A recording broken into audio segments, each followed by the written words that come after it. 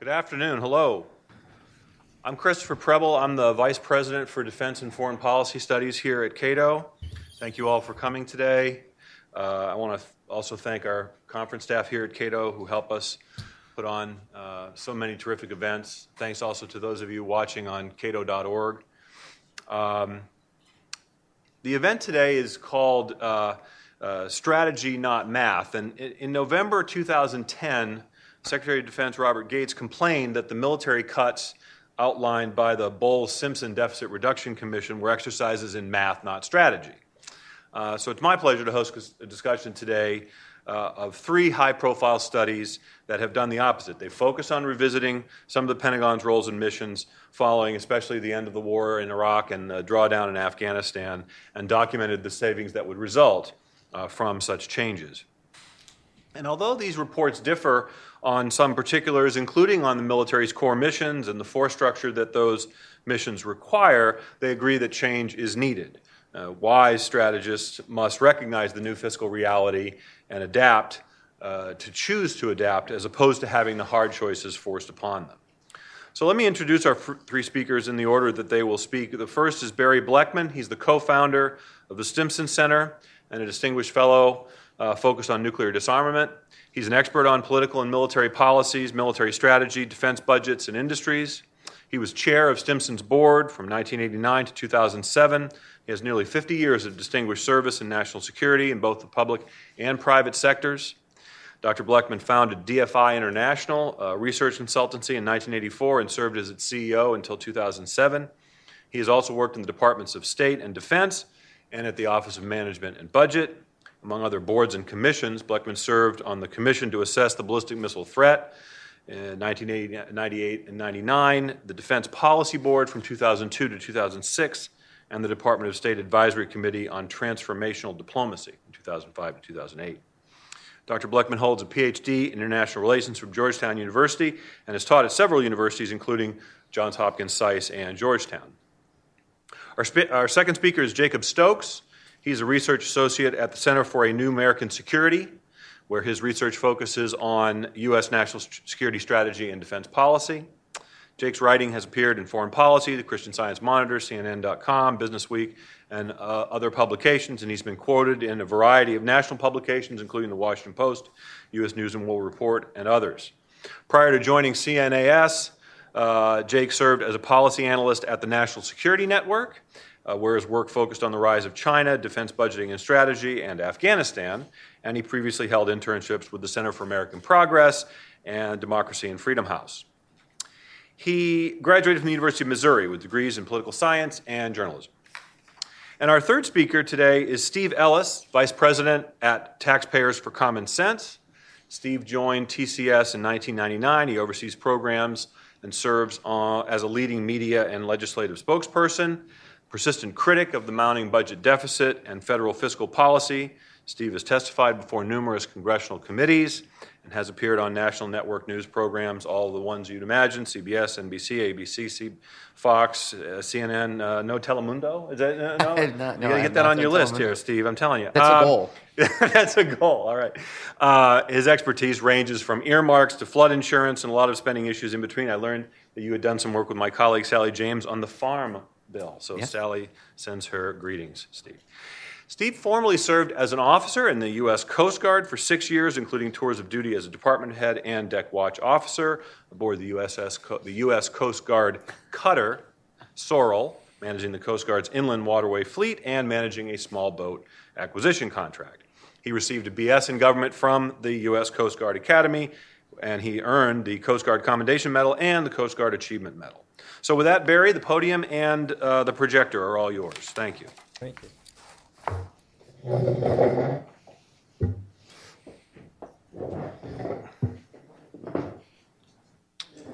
Well, good afternoon. Pleasure to be here. Thanks for coming. I want to essentially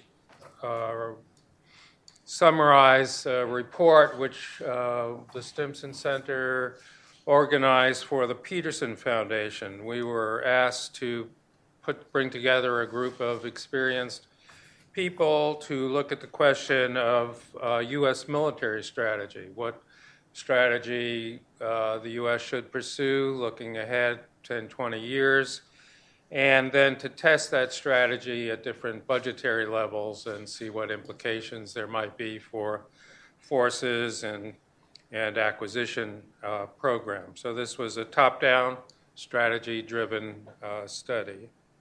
Here's the group of people that worked on it. It was a diverse group, Republicans and Democrats, former military and former diplomats, someone from OMB, business people, and academics. And the fact that this diverse group was able to reach a consensus, I think, is important in itself, important for the ongoing national debate on defense. We started by looking at the national security environment and the challenges that might be posed from that environment for U.S. interests.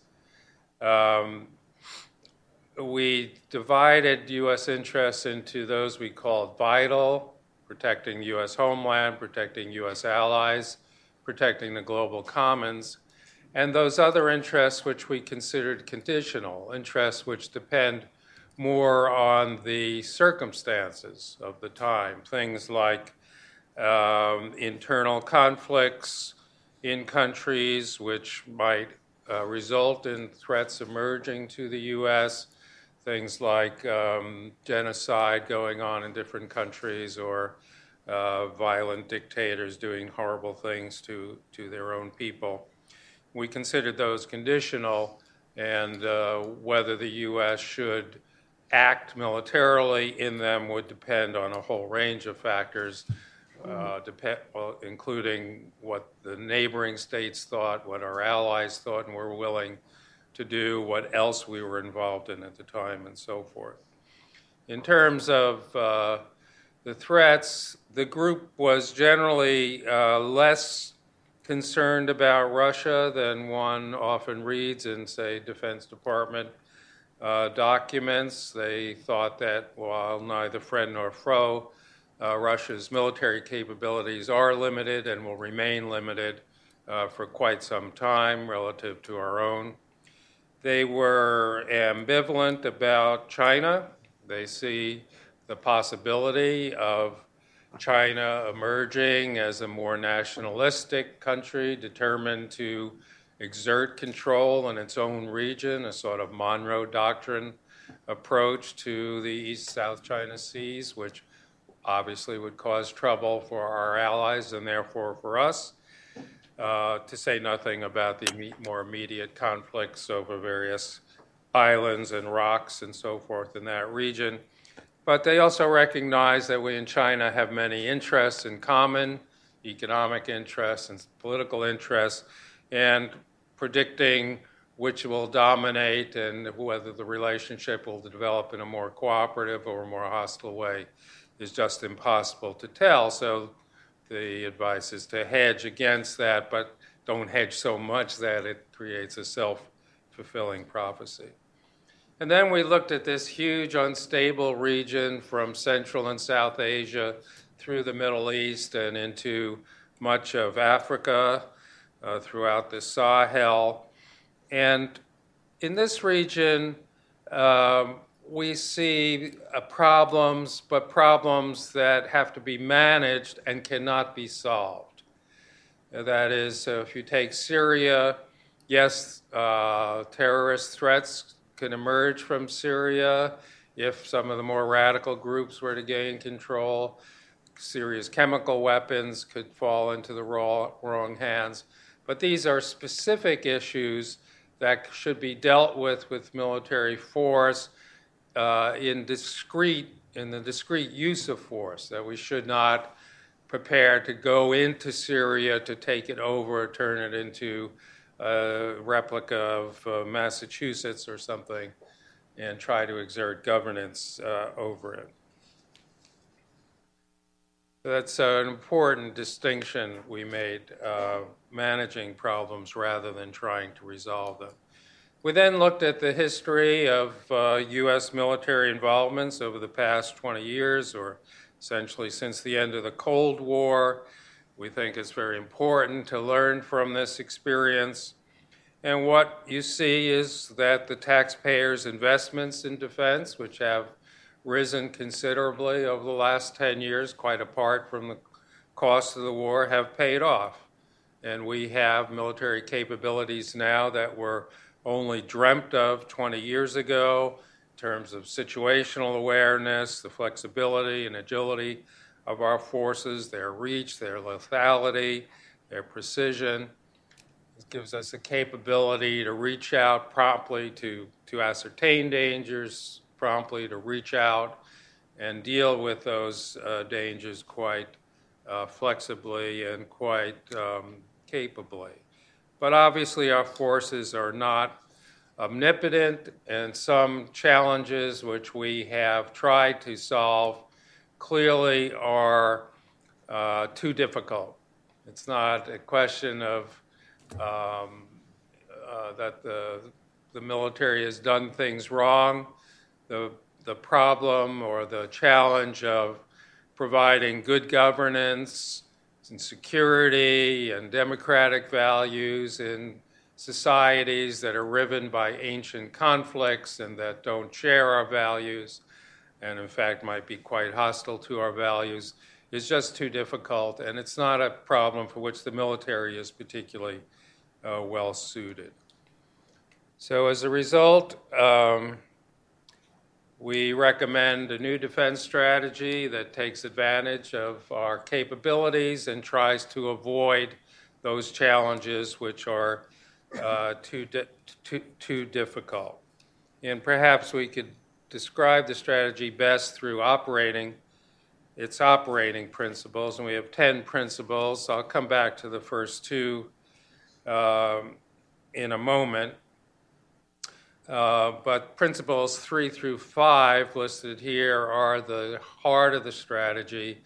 That one, we should maintain our space, air, and naval superiority and make sure we stay ahead of any potential adversary in this regard so that we continue to have access and reach and the ability to go in and deal with threats. Special operations forces need to be maintained at a very advanced stage for various reasons. And in R&D, we recommend a shift from, the R&D budget is large, but much of it is in what's called advanced development. A lot of that is actually procurement. And we think it would be more important to shift funds from marginal improvements to current systems to more far-reaching capabilities. So we put more emphasis on science and technology and more basic research and development than you see in the current budget. The other 5 principles, we think we should continue working with allies and trying to exercise global leadership, but we would put more emphasis on ensuring or trying to ensure that these countries contribute a proportionate share to the cost of these defense preparations. We think over time, as political circumstances make feasible, we should move away from large overseas infrastructure, fixed overstructure, replacing it with the rotational deployments of forces based in the U.S., the sort of thing the Marines are doing, pulling some forces out of Okinawa, replacing them with rotational deployments to Australia and Guam and perhaps other islands in the Pacific. Permanent bases are lightning rods, particularly in some parts of the region. There are local issues quite often, but more importantly, in places like the Middle East, they're used to rally support against the U.S., where they're seen as the intrusion of foreign culture. So we certainly would not like to see the development of major infrastructure in the Middle East. And we think we can make reductions in current plans for the number of people based in Europe. In Asia, we'd go slower because of East Asia, because of the uncertainty concerning China. The eighth principle is, kind of a no-brainer at this point. And of course, this has been said before, we should not get involved in protracted ground wars, but somehow politicians continue to do that. We try to hedge against those possibilities by maintaining doctrines and training in the various military schools and maintaining capabilities in reserve forces for the contingencies in which we do get involved in protracted wars. However, we do think that when ground forces go into a region, they should go in for a very distinct objective, and that leadership needs to have the leadership needs to have the discipline to stick to that objective and not get drawn into a broader mission. So the model here is the first Gulf War, where we went in throughout the Kuwaitis, did not get drawn into the bigger mission of getting rid of Saddam Hussein, rather than what happened in Lebanon, where we got drawn into the civil war for a while, or in Afghanistan, where the mission changed quite substantially. So the 9th and 10th concern the strategic forces. We think the size of the nuclear forces could be reduced, and we would trade off resources devoted to nuclear modernization, particularly for those kinds of forces which are more useful, particularly maintaining our conventional advantages.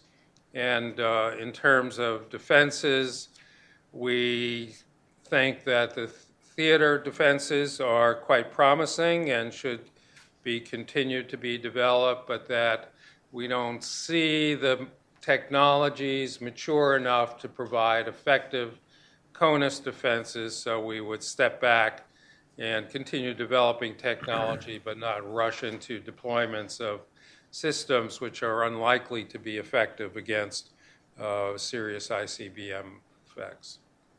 We then looked at the possibility of efficiencies in the way the Defense Department does its business. Everyone knows they could be more efficient. We didn't do any original research. We just put together all the recommendations that have been made by the hundreds of official commissions and bodies and agencies and experts, going back to the Packard Commission. And if you add them all up, it comes to about $900 billion over 10 years in potential savings. We don't think that's possible. Half of that comes from utilizing manpower more efficiently, the rest from compensation changes, reforms, and acquisition reforms. But when we looked at budgets, we assumed two scenarios, one that 40% of these savings were pocketed, and the other that 20%. 20% should be possible, certainly.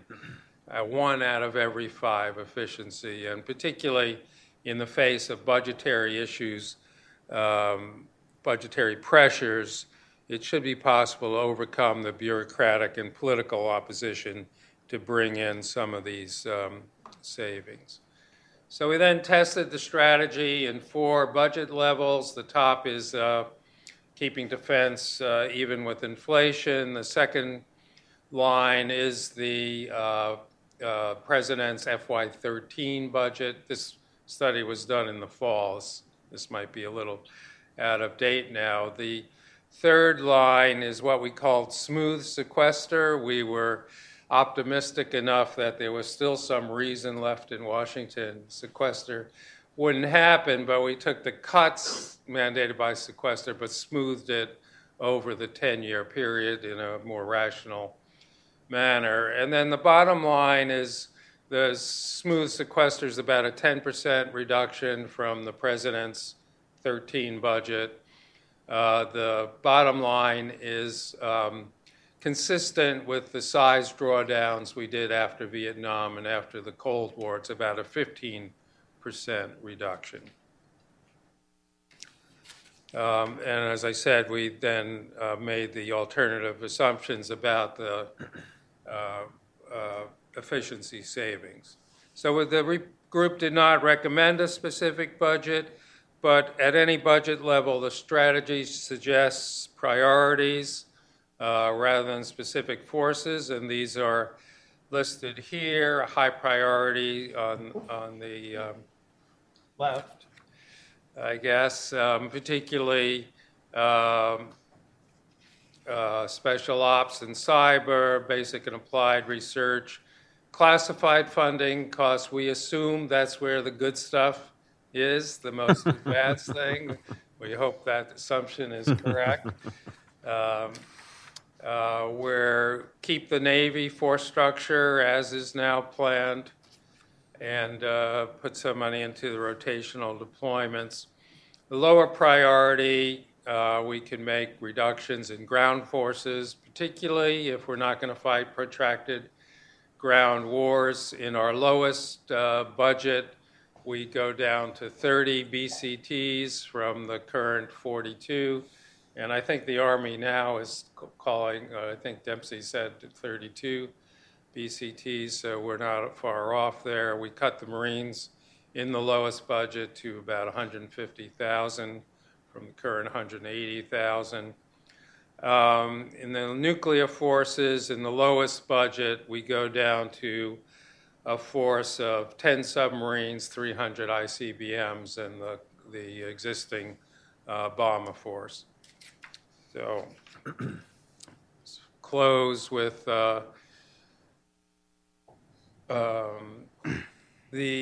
obviously the more we spend on defense, the more hedges there are against the uncertainties in the world. But the group did conclude that with this strategy, we could protect U.S. interests with acceptable risk in all the budget scenarios. And they have these two overriding concerns. It may be as optimistic as the thought that certainly they wouldn't do the sequester. But perhaps the bottom one is the most important point. And this was a plea, particularly from our military people.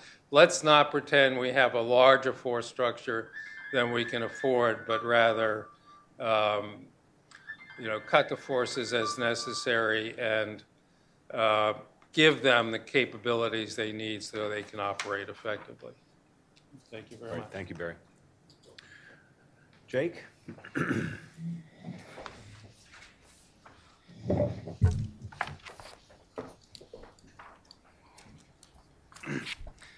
Good afternoon, everyone. It's great to be here at the Cato Institute, and really an honor to be among such a distinguished company on the stage. Let me first give a quick thanks to Chris and to Cato for hosting this event, as well as to my fellow panelists. And thank you all in the audience and online for your interest in this topic. Barry, those are really insightful comments. Thanks. And Steve, I look forward to hearing your presentation. I'm here today to present the work of myself and my colleagues at the Center for New American Security, in particular General Dave Barno and Dr. Nora Ben-Sahel.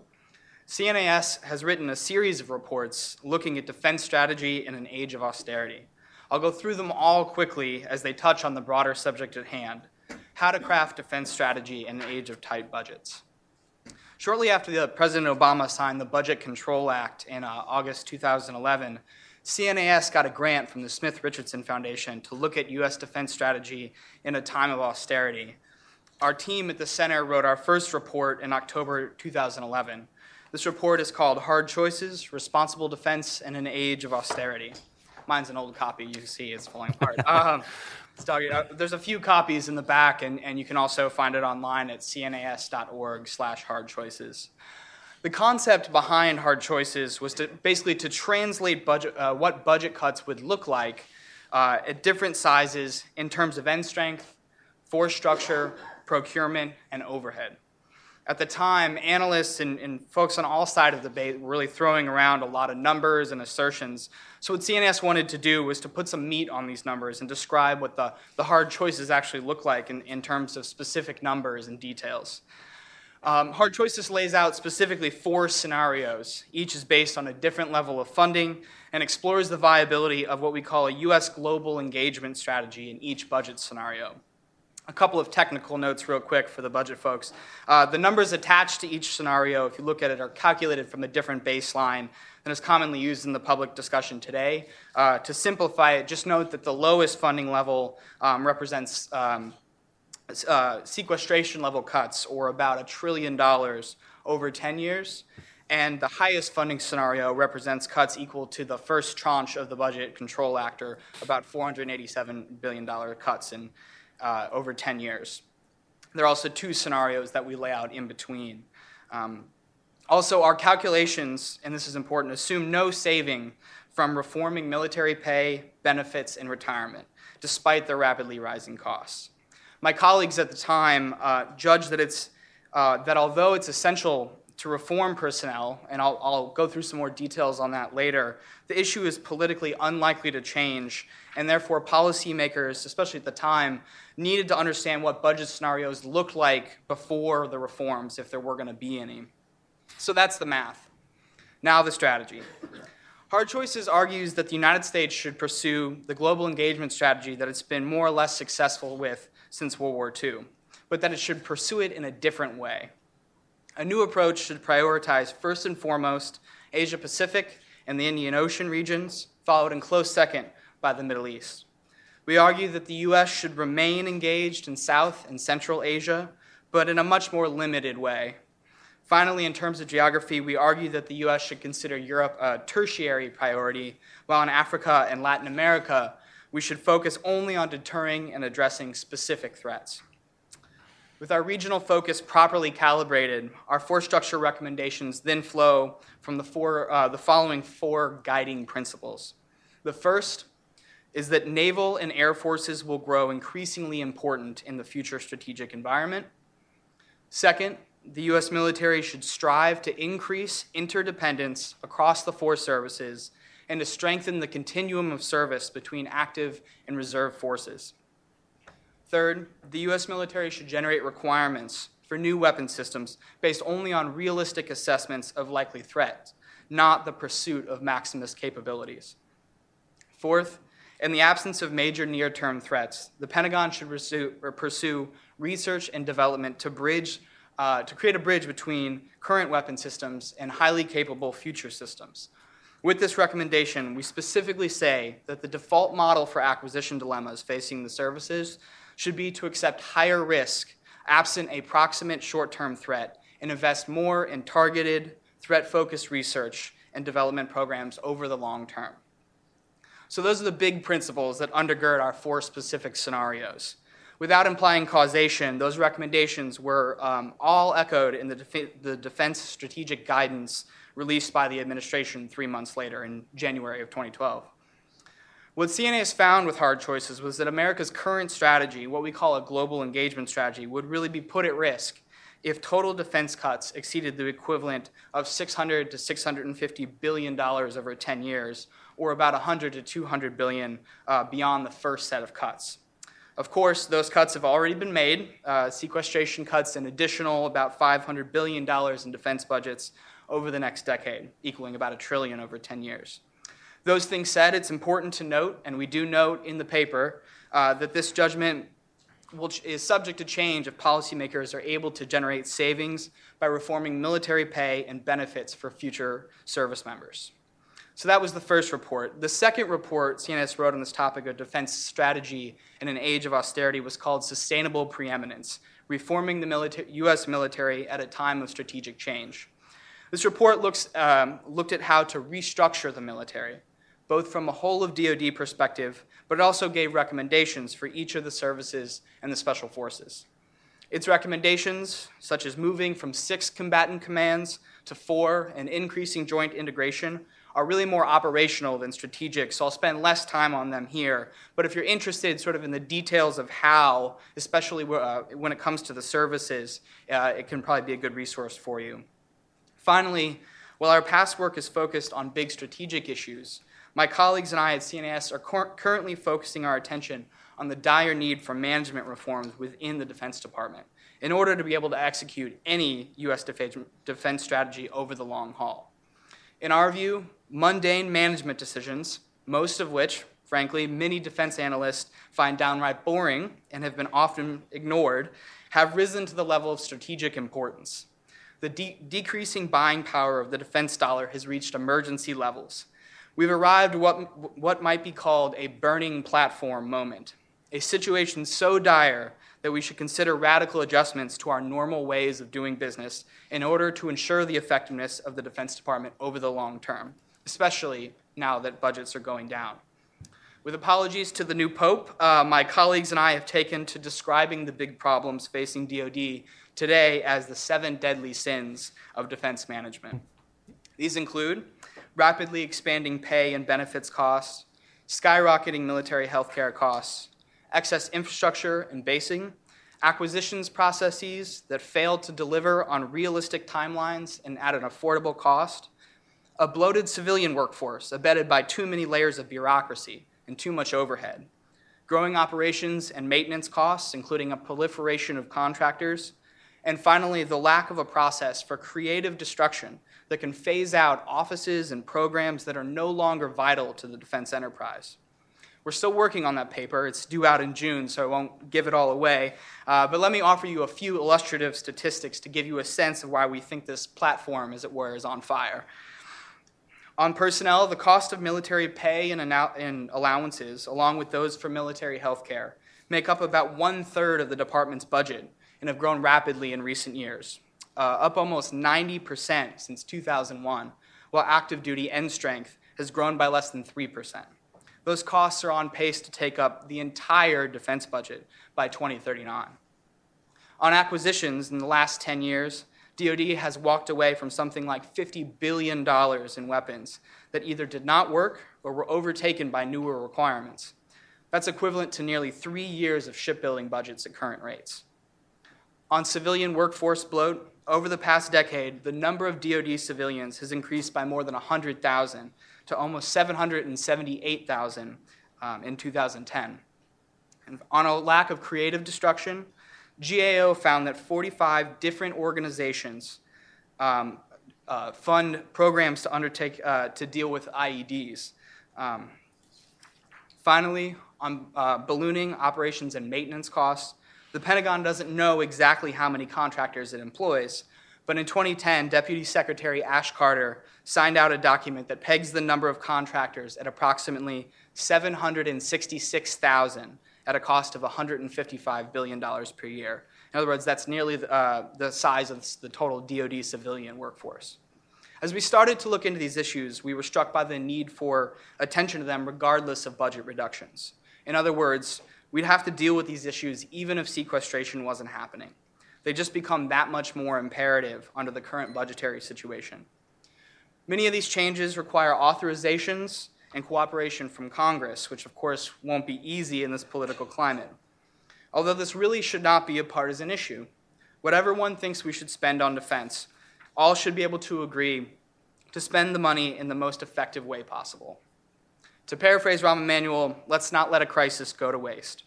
With an updated approach to the world following a decade plus of conflict, we should also create an updated approach to managing DoD.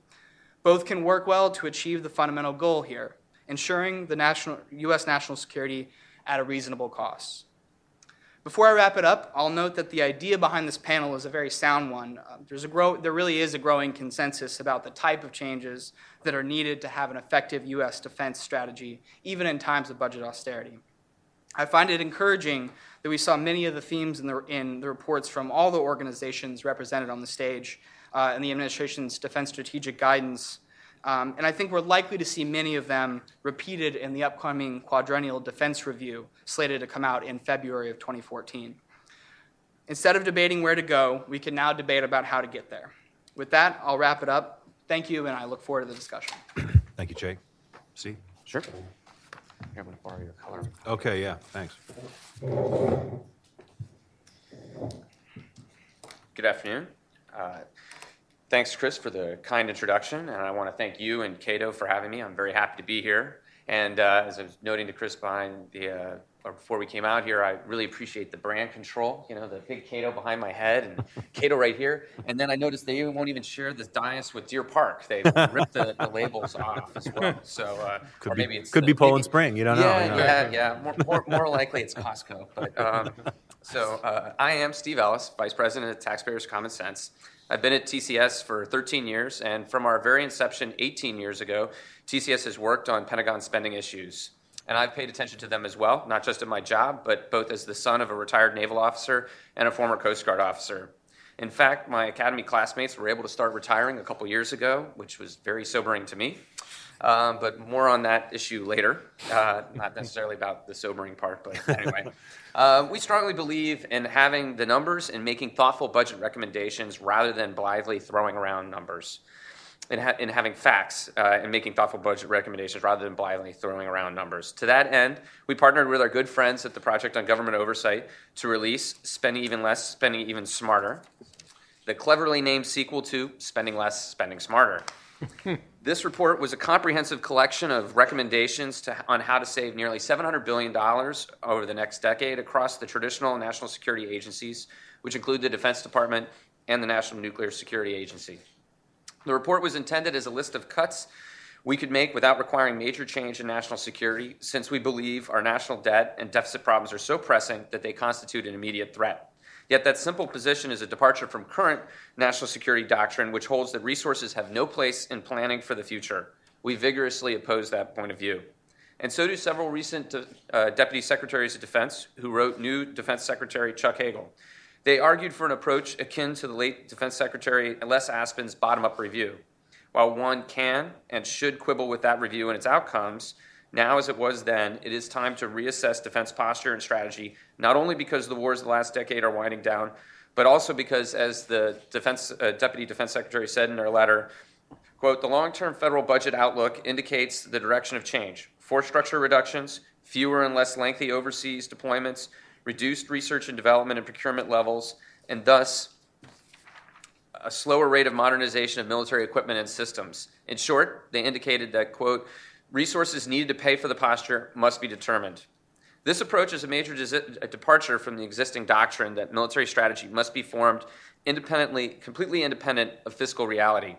That doctrine is enshrined in the Quadrennial Defense Review, the process created in 1997 to focus Pentagon thinking on our defense posture in relation to current threats.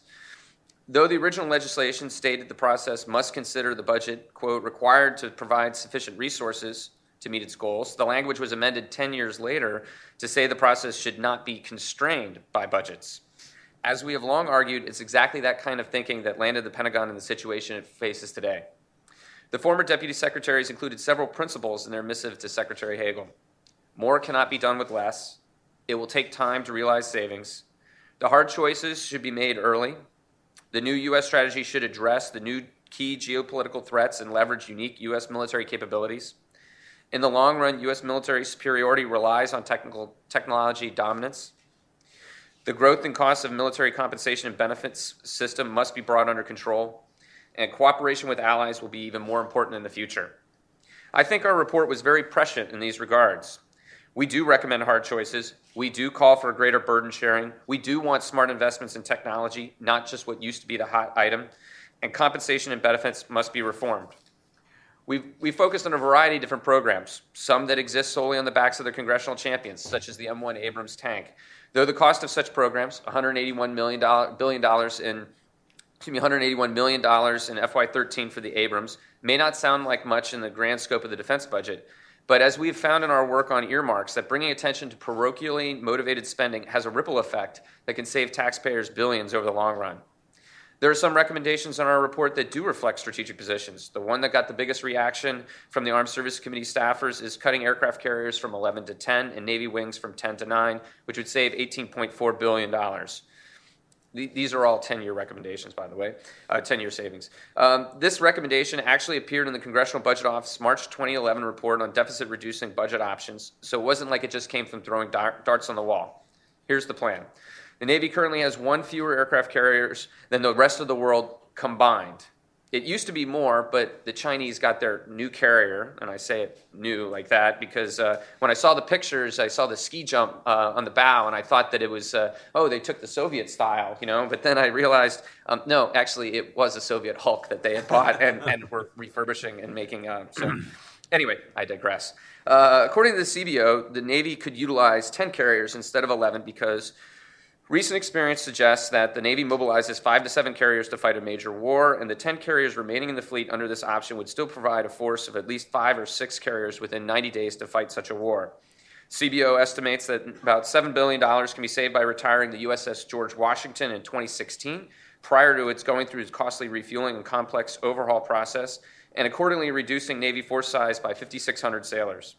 According to the CBO, this option also eliminates the administrative structure of the air wing associated with the carrier, but keeps the planes and redeploys other ships in the carrier strike group to support other missions.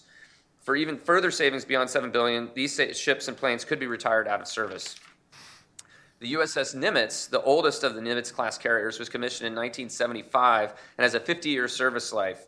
It can thus remain operational until the mid-2020s, or if it was a Coast Guard ship, it would probably be in the 2040s. The ship I served on was 50 years old when I served on it. But anyway, again, I digress. Chris is former Navy, so I have to kind of make those little jabs. When the Navy expects delivery of the CVN-80, the third Ford-class aircraft carrier. However, the USS John F. Kennedy, the second of the Ford-class aircraft carriers, is scheduled to be procured prior to this. Decommissioning the Nimitz early simply to make room for the John F. Kennedy or having both carriers in the fleet simultaneously offers little additional security at considerable cost. If the Navy forgoes procurement of the John F. Kennedy, taxpayers would save $11.4 billion in procurement costs alone. Altogether, taxpayers can save at least $18.4 billion while still maintaining a formidable 10-carrier fleet. Another recommendation that reflects a strategic shift would be remove 40,000 troops from Europe. Downsizing our European footprint simply makes sense. We believe that they could be eliminated, the numbers could be limited, but some may redeploy in favor of our new Asian Pacific focus if that is what the review recommends. In that case, it would represent a responsible prioritization regarding threats and missions rather than trying to be everywhere and do everything at once.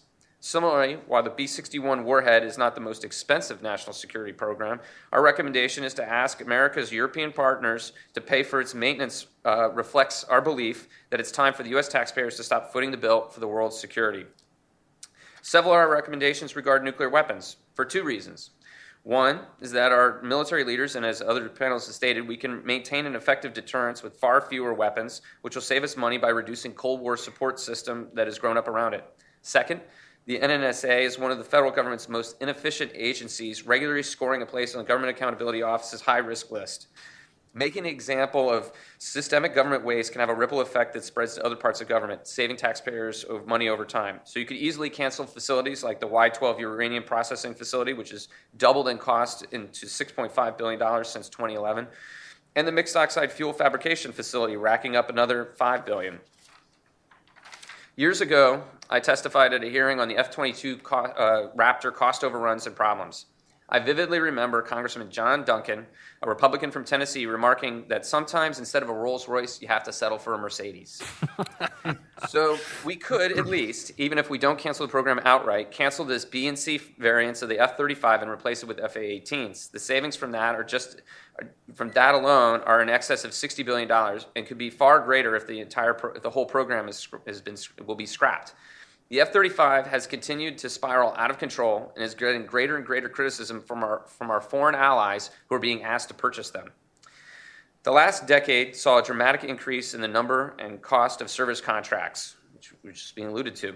While seductive, I know contracts and seductive don't necessarily go together, contracts actually often end up being more expensive than actually doing it in-house with public sector employees. Our colleagues at POGO found that the billable rate for contractors were often twice as much as the cost of federal employees.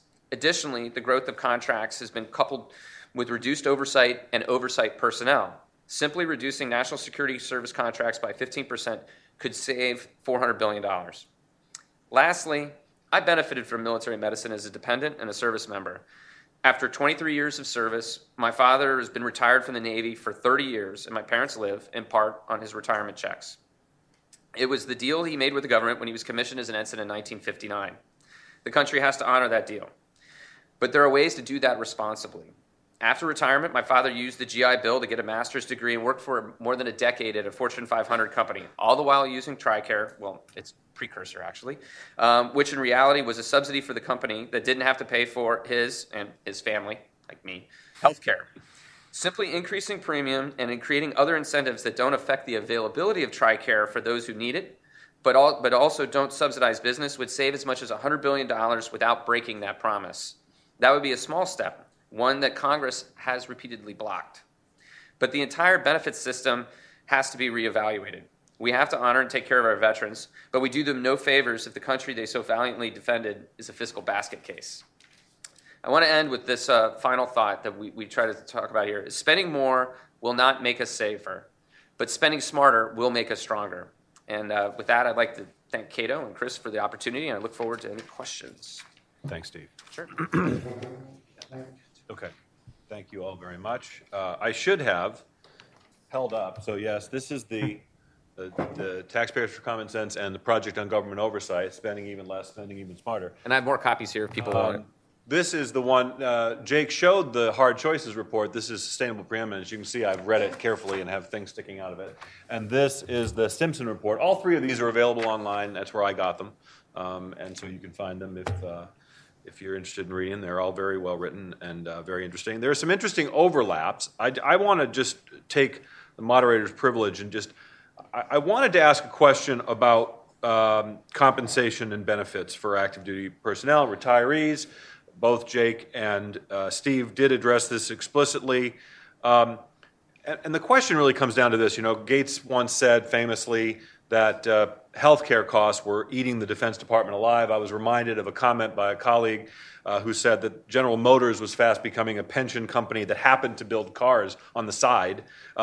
Will the U.S. military become analogous to GM, a pension and healthcare organization that happens to occasionally fight wars?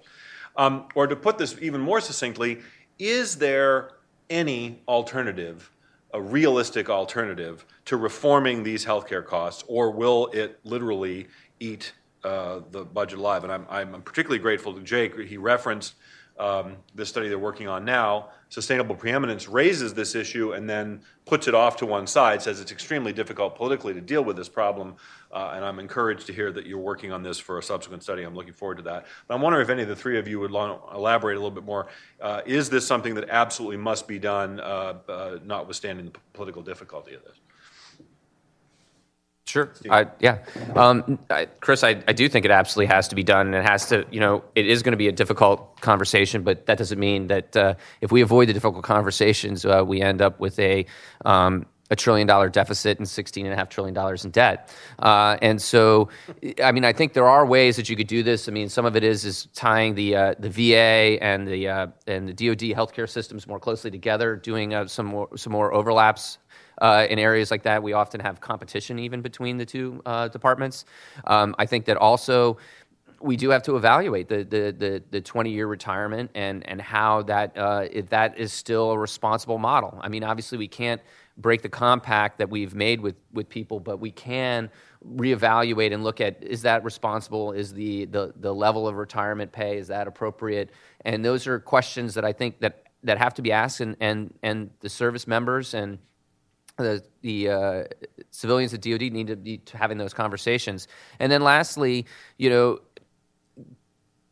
DoD healthcare doesn't operate in a vacuum. They have the same costs. The increase in pharmaceutical costs, the increase in healthcare costs, and so as a nation, trying to get a handle on this would have an impact on just generally on healthcare costs, and trying to help DoD in that respect as well. So, those are just some general areas, but I think that people have been too afraid to have the conversation or even talk about it, because they feel like if they say anything, then they're cast as being soft on defense, and they don't care about men and women in uniform, and they don't care about people who volunteer to go into harm's way and fight our country's wars. And I just don't think that's responsible, and I don't think we can afford to do that anymore. Barry, you want to add to that? I just add it's like reforming civilian entitlement programs. Small changes make large differences when you look over a 10-year period, and small changes implemented gradually don't hurt the people being affected. But I would point out that there's much more savings to be had by utilizing personnel more efficiently. And that's less difficult politically, I think. And everyone's pointed out the growth in the civilian workforce and the contractors, and I'd add that the military uses its own people quite inefficiently, and there are reductions possible there. If I can follow up on that point, both the Stimson study and the CNAS study explicitly address reductions in full-time civilian employment. In fact, the Stimson study estimates about $200 billion in savings from reducing about 100,000, mainly through attrition, in full-time civilian workforce.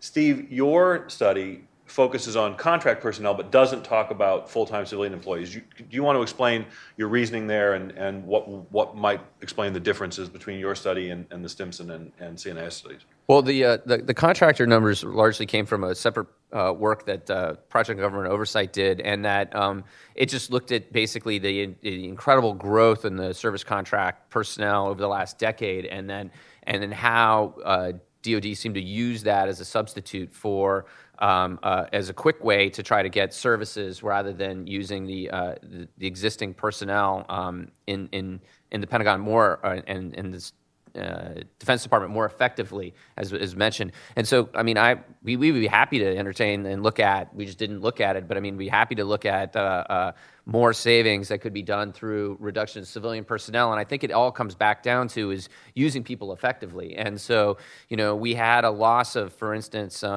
contracting officers and doing contract oversight. So that led to the idea of doing lead system integrators, which brought us Deepwater, which fortunately was Coast Guard program, but also, Future Combat System, other things in DHS, and where we had contractors watching contractors and clearly increased costs. And so I think that it even within the civilian personnel, it is also about using, as just was mentioned by Barry, more effectively and making sure that we have the right positions filled and we slough off the ones that are not necessary.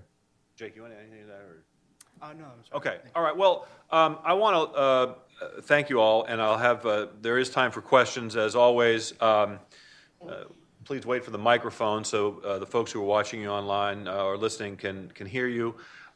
Please identify yourself and your affiliation. And one more thing, the Jeopardy rule applies here at the Cato Institute. That means frame your question in the form of a question. No speeches, please. Over here. Go ahead, sir. Colin Clark, AOL Defense. Barry, I'm fascinated by the idea of the services using people more efficiently. Can you give us some examples of how they might actually achieve that without changing what they are?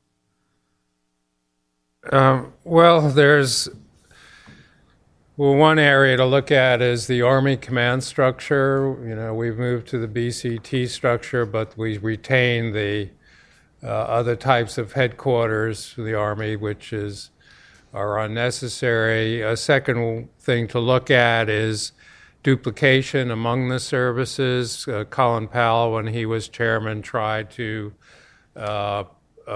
get lead service to do, say, basic pilot training, or to provide the chaplains or other kinds of support services, which would eliminate duplication in the other services. The third area to look at is the geographic commands, which are just huge now.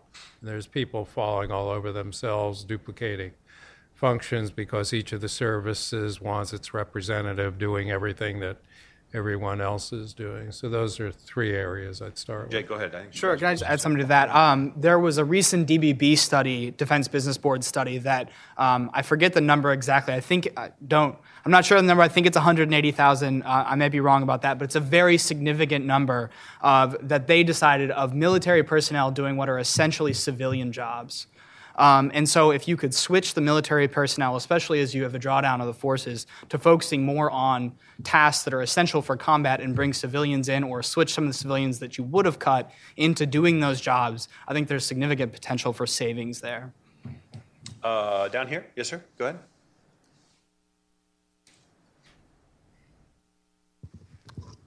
Jeffrey Lynn from Senator Angus King's office. I was wondering particularly about sort of balancing the need for, trying to make a trade-off between, possibly inefficient technology right now and even riskier technological risk. Take, for example, over in naval shipbuilding. Right now, we have the DDX coming in at $3.7 billion a hull, but on the other hand, the new Arleigh Burke Flight 3 is probably going to cost as much, so it might not have been such a wise choice to cut the DDX at just 3 hulls in this instance. So can you give any thoughts on that, please? Go ahead. I can't speak to the specifics exactly, but the principle that we really look at in our study is to take some risks in buying, like Steve talked about with some of the F-18s, and some of the systems buying the last generation or the current generation and doing what we call looking for leap-ahead technologies. So spending less of your money, for example, buying F-35s and looking at things like the U-class carrier-based drone program. That's really, looking at doing the R&D to put that so it can be fielded in the 2020s era instead of having to put all of your capital into a huge F-35 fleet, for example. Yeah, the only thing I'd add is that, naval shipbuilding is and will continue to be a challenge just because the unit cost is so great no matter what you build. And but we've made a lot of poor decisions over time and how we pursue that, not necessarily mentioning the DDX, although I would argue that the cost of that would continue to rise if past is prologue. But also, you look at the littoral combat ship, instead of actually picking a winner, we tried to have both, and we actually have two variants, which are going to have 2 supply chains, 2 training systems, everything else. Essentially, it was the worst decision that we could make, and yet that was because it was the easiest decision because it kept all the mouths fed. That's the way they went, and so I think there are real challenges in naval shipbuilding and making sure that we retain domestic capability, but do that in a smart fiscal sense that serves the Navy's needs and also serves the nation's needs. If I can weigh in on this too, I'm from Maine. I was in the Navy. I know all about Bath, okay, and I know how important it is to Maine. The greatest challenge for shipbuilding, Steve already alluded to it, is rising per unit cost. But the greatest threat to the surface Navy is not other surface ships. It's SSBNX. It's the CVN.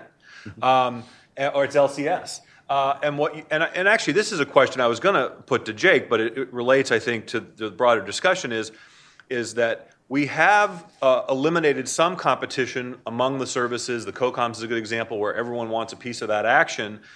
Some competition is a good thing, okay, because it forces hard choices, and I think ultimately we believe in competition in other realms, and so there's a balancing act there between compelling the services to make some difficult choices, but choices that will actually pay off benefits in the long run, and I think that the Navy is first in line to make some of those hard choices. Again, to Steve's point, it wasn't the Navy's fault entirely, but No, right. The LCS. The decision not to decide is, I think, going to be we're going to be paying for that for a while, to be honest with you. Yes, in the back. Yes, right there. Yeah.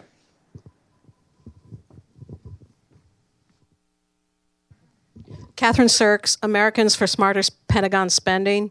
And I apologize if you've covered this because I missed part of the webcast while I was driving here.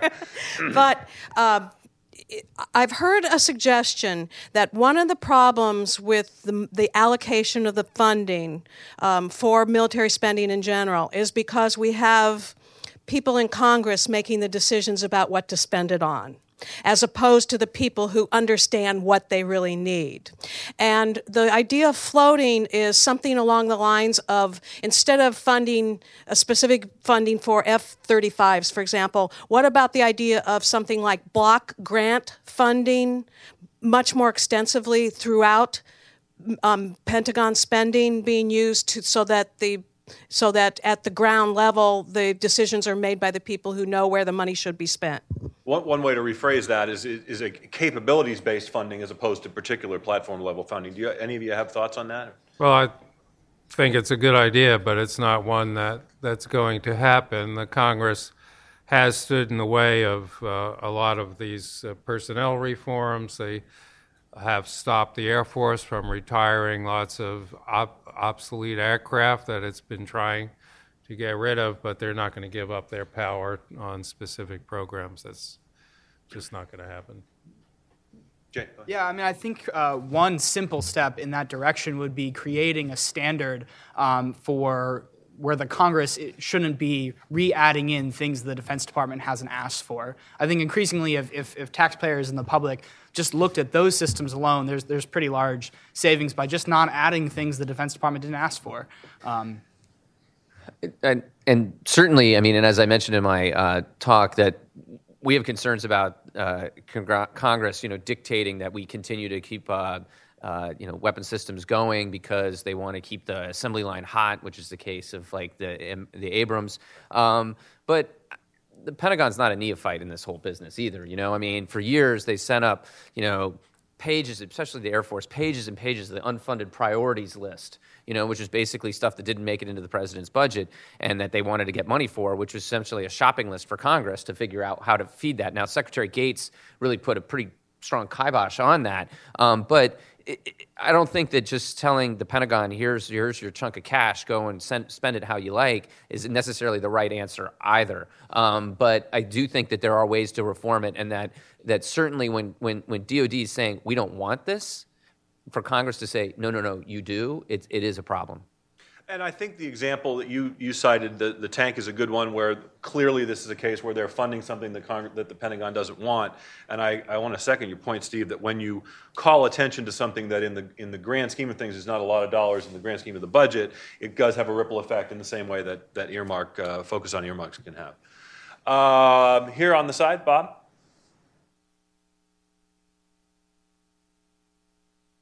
Well, thank you very much for doing your patriotic duty to going into the weeds of the Pentagon budget.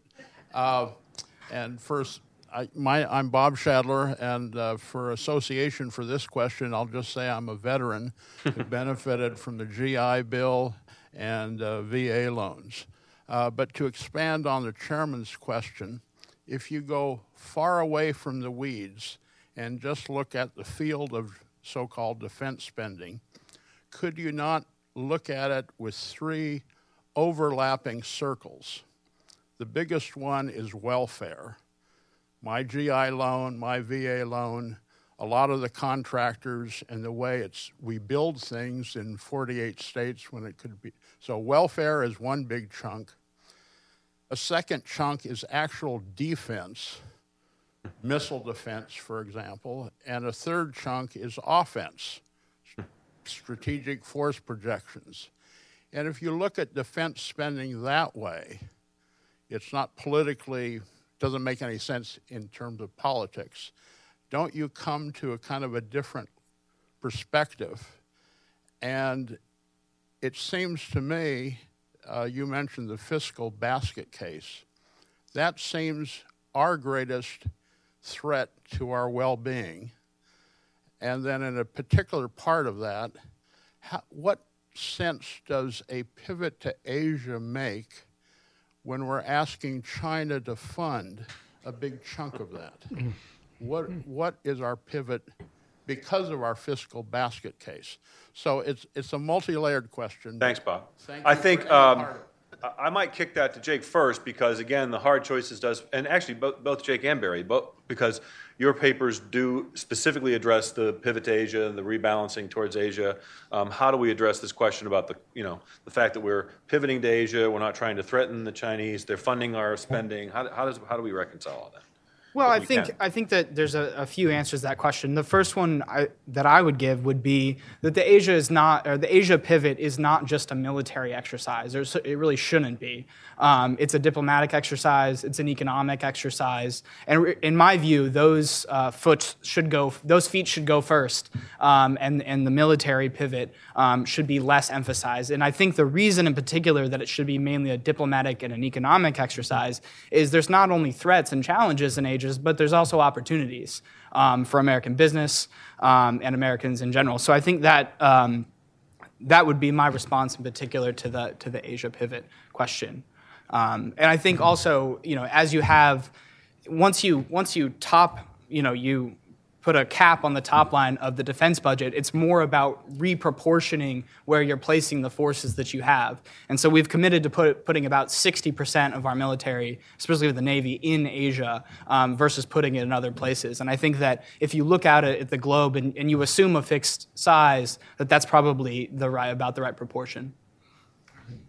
I would just add that it's taken us a long time to get over the Cold War, and we have way too much in Europe than we need. So the back part of the pivot is withdrawing, reducing the presence in Europe, and that's certainly due and a way of saving some money. In terms of your three circles, I think it's hard to separate offense and defense except in very specific cases. So I'm not sure how useful that is. And in the first circle, the welfare one. As we've all pointed out, there are potential savings, treating veterans quite fairly, but yet making some of these programs more reasonably shared, the burden shared more reasonably. I just real quick just want to add. I mean, it was no less than Admiral Mullen who said that our greatest national security threat is our national debt, and then also Secretary Gates referred that if you can't defend the country on $500 billion, you're doing something wrong, which is where we would be at the end of sequestration. And in reality, our structure, sort of how we're organized in the Pentagon, all goes back to the 40s and really the beginning of our Cold War orientation. So it's in the DNA of everybody who's in the service as far as how we're even organized as a Department of Defense, and that has to be fundamentally rethought. It's not just about we mentioned about removing troops from Europe, but it's more fundamental than that. And then lastly, there is this sort of axiomatic thing in DoD where when they look at the cuts, it's to the Pentagon is this idea of proportionality, that everybody gets that Army, Navy, Marines, and Air Force basically it all moves in lockstep, which doesn't make any sense really at all as far as how we're doing our budgeting. In some cases, maybe the Army should be cut more, and the Navy should get greater increases, or whatever. And that is something that has been kind of ingrained in the culture. That if we could actually break that, we could make some real change. I think in your report, you specifically address breaking the service shares, the golden ratios. That's right. We do. Yeah, we advocate that specifically. Okay. Here, Ben?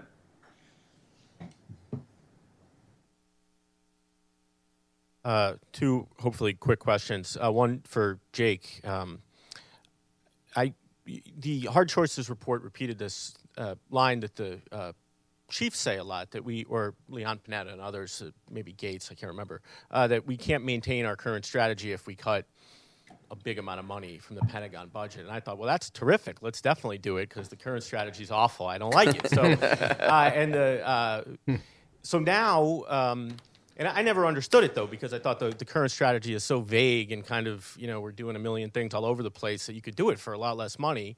So I never understood why people said we can't do it for $500 billion less, even though I hope we change strategies. But now, as you pointed out, we've cut more money from the defense budget than the Hard Choices report said. The Hard Choices report said if we cut 600, we had to change strategies. Now we've cut more money. So what does CNAS say now? Does it mean we need a new strategy, or does it mean we need more money, or did you guys change your mind about the relationship between those things? And then just a general question for the group. I assume that because you didn't say it, that none of you particularly agree with Chris and I that the world's a lot safer and we don't really have big enemies to fight anymore, with the exception of this idea that we don't have to occupy countries and fix them up. Am I right to assume that, since you didn't say it? It's sort of striking that there was not much talk here about wars we might have to fight. There's talks about a number, I think both Barry and Jake talked about shaping and sort of global engagement, but not fighting people, bombing people, which, is really what the Defense Department is about. So is it your opinion that, we're not really doing that anymore and this is sort of a diplomatic exercise, or did you just leave that out because it's long in the future? So I think on your first question, our calculations, again, were based on the idea that more or less you didn't take on most of the fundamental reforms that now we're working on in our third report. And that's really the aim of this, is to try and square up, can you fit your strategy? If you do your defense business better, can you achieve the same strategy with less money, right? Can you defend the nation for $500 billion? I think the CNS doesn't take institutional positions, but I think speaking for myself, and I think I speak for my co-authors when I say I think certainly we can do that. Definitely. On your second question, assuming we can deal with some of these fundamental reform issues, which we are absolutely, obviously in favor of, due to your second question, no, we don't mean to, or I certainly don't mean to imply that at all, that it's now a diplomatic exercise. I mean, I think if you are, the U.S. is the global military power, and so it's certainly not a diplomatic exercise. That said, I actually personally don't agree. You've heard some high-level officials talking about this being Dempsey in particular being a more dangerous time than it was during the Cold War. I don't buy that. I think that it's possible that I think that there are maybe more smaller threats, more diffuse, maybe even more complicated, although you could have a discussion about that. Do they add up in aggregate to a bigger threat than the Soviet Union? I don't think so. Yeah, I'd certainly agree with that. I didn't mean to imply that we wouldn't be taking military actions. But the view of our strategy is those actions should be limited in purpose and scope, and once achieved, not lead to a deeper involvement in a particular region. And that we have the capabilities. Our capabilities are so far superior to anyone else's at this point that we have the luxury of being able to deal with these threats from a distance, and that we want to maintain that capability advantage by taking the leap in technologies rather than incrementally improving current forces. Back there?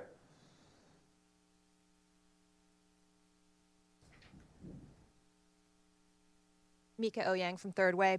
Barry, I'm a little surprised to hear you say that you put preference on the classified programs and would protect them from budget cuts, given A, the classified programs don't have the same basic acquisition controls that you have in the white budget, i.e. Nunn-McCurdy, and number two, given all the allegations of executive overreach over a number of years in the classified program area. I was wondering if you could explain a little bit more about why we should be protecting classified programs and not giving them a hard look as well. Yeah, this was a subject of discussion in our group, actually, and certainly there have been some examples in classified programs which have been big mistakes, but there's also been spectacular successes, in part because it didn't have the elaborate acquisition processes that slowed them down.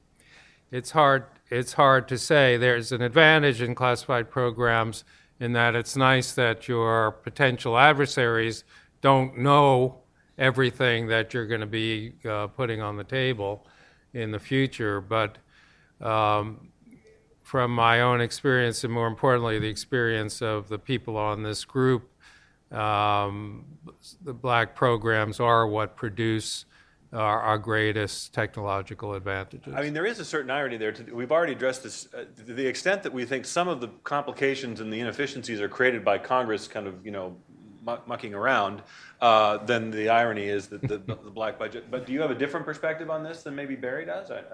Well, I think that we're all for transparency and budgeting, obviously, and so the more that we can know about that without maintaining it being classified in controls, and it's not like Congress doesn't know what's going on in the black budget. I mean, they do have oversight over that area. But they don't boast about it, right? Because the point is that when they're boasting about I gave money to this shipyard or I gave money to this base or I saved this base, that's a political exercise. Whereas when they give money quietly, there is no political crowing about it. True. Although I would look at Duke Cunningham, who traded his pinstripes for prison stripes, and he had access, and that was part of where he was doing some of his dirty work. And so there's a tension there, and that's something that you have to resolve, and that there needs to be accountability. But I can understand, obviously there is a benefit of having this being secret.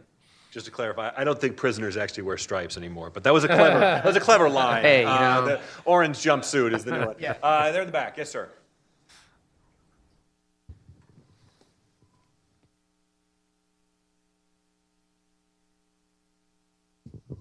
Brad Riker, I'm one of those bloated government bureaucrats you were speaking about.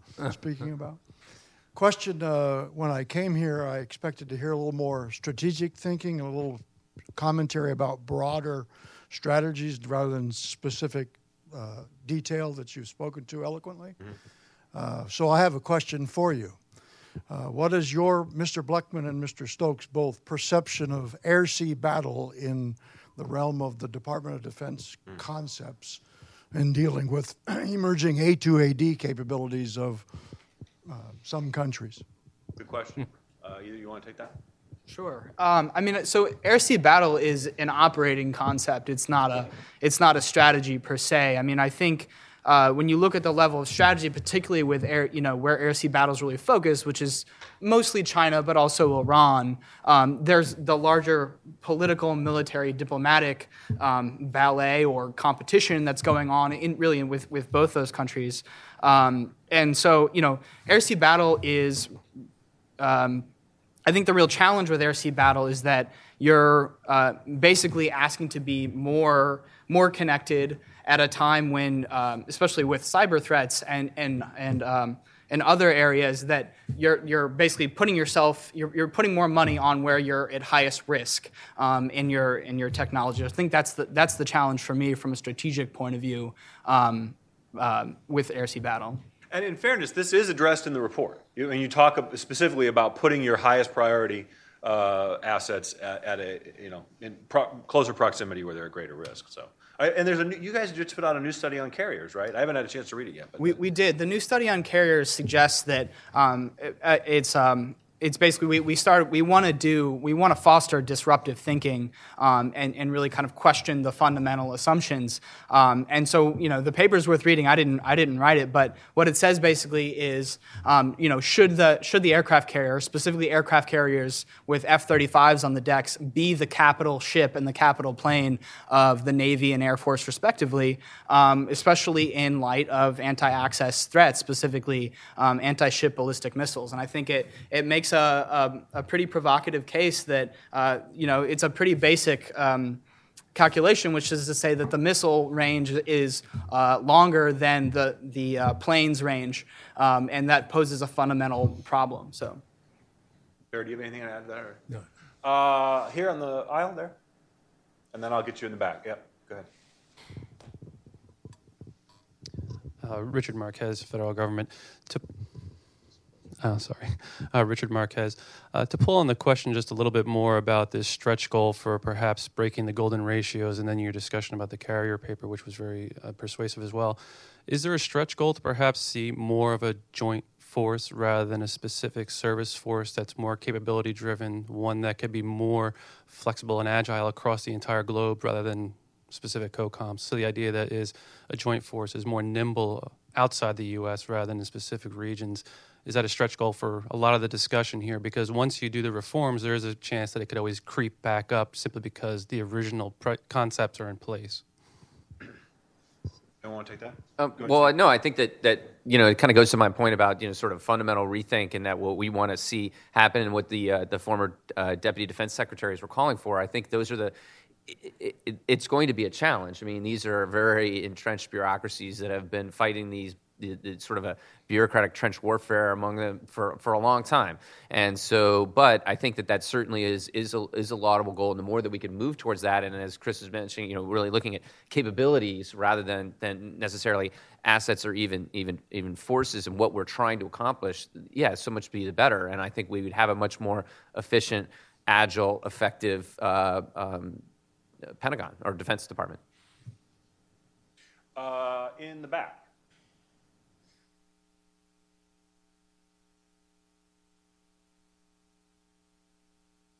Hey, thanks for doing this, guys.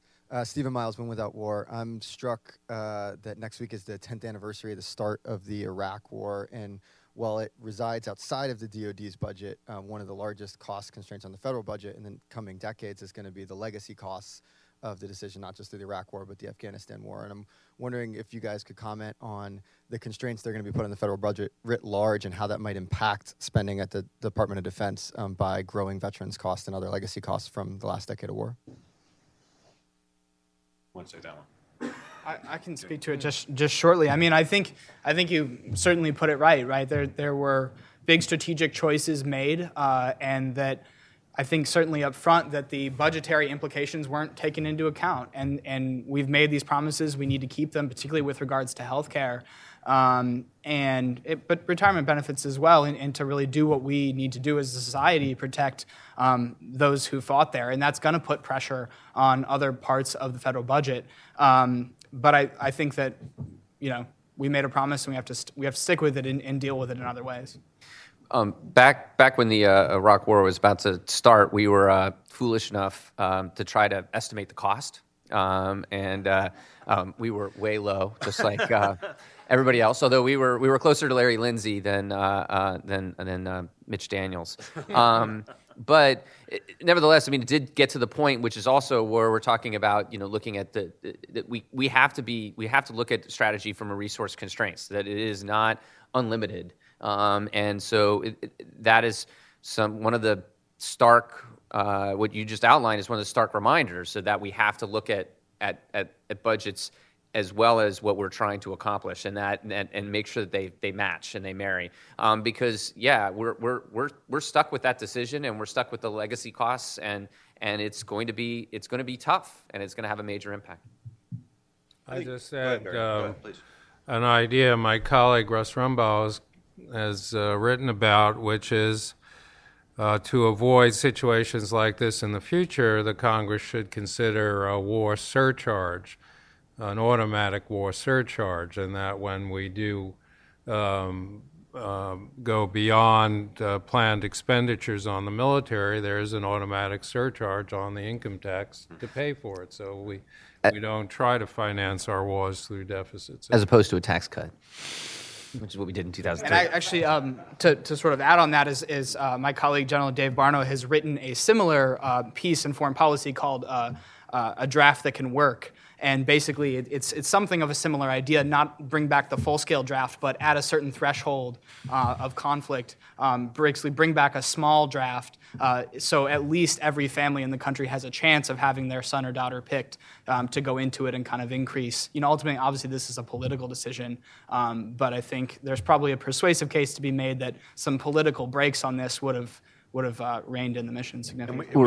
We do know, of course, that a small draft allows for well-connected and savvy people to have other priorities and to avoid being drafted 7 times, as I recall. But as Steve Ellis would say, but I digress.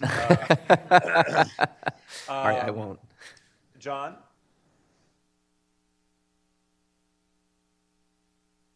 John Mueller from Cato and from Ohio State. I'd like to push Ben Friedman's question a little bit further. We seem to have a lot of discussion about defense policy and strategy should be threat-based, and then no one can come up with any threats. The most recent thing is the commander of the Pacific Fleet saying what he really worries about is global warming, that would cripple the security environment. Though from the Navy standpoint, of course, global warming would give more ocean and less land, so it would be to the advantage, presumably. Less chance to run aground. They would have to have longer anchor chains. They could solve that problem for at least only a few $1 billion per ship. But the question is basically both Stokes and Bleckman, neither of you really, in fact, all three really talked that much about threats. Barry's comment was that Russia doesn't see that much of a threat, China maybe, but not much, and then there's a bunch of problems elsewhere where we don't want to send troops anyway. And in the Stokes statement, basically, you assume there's no near-term major threats. And so the question basically be, why not? Why is there any reason to have a military at all, or at least one beyond sort of a relatively small? Why is there any sense to having a large standing military at all? Can you come up with threats that deal with this? I realize this is sort of a fantasy question, but we are, after all, in Washington D.C., so it should fit right in. Fact-free zone. Yes.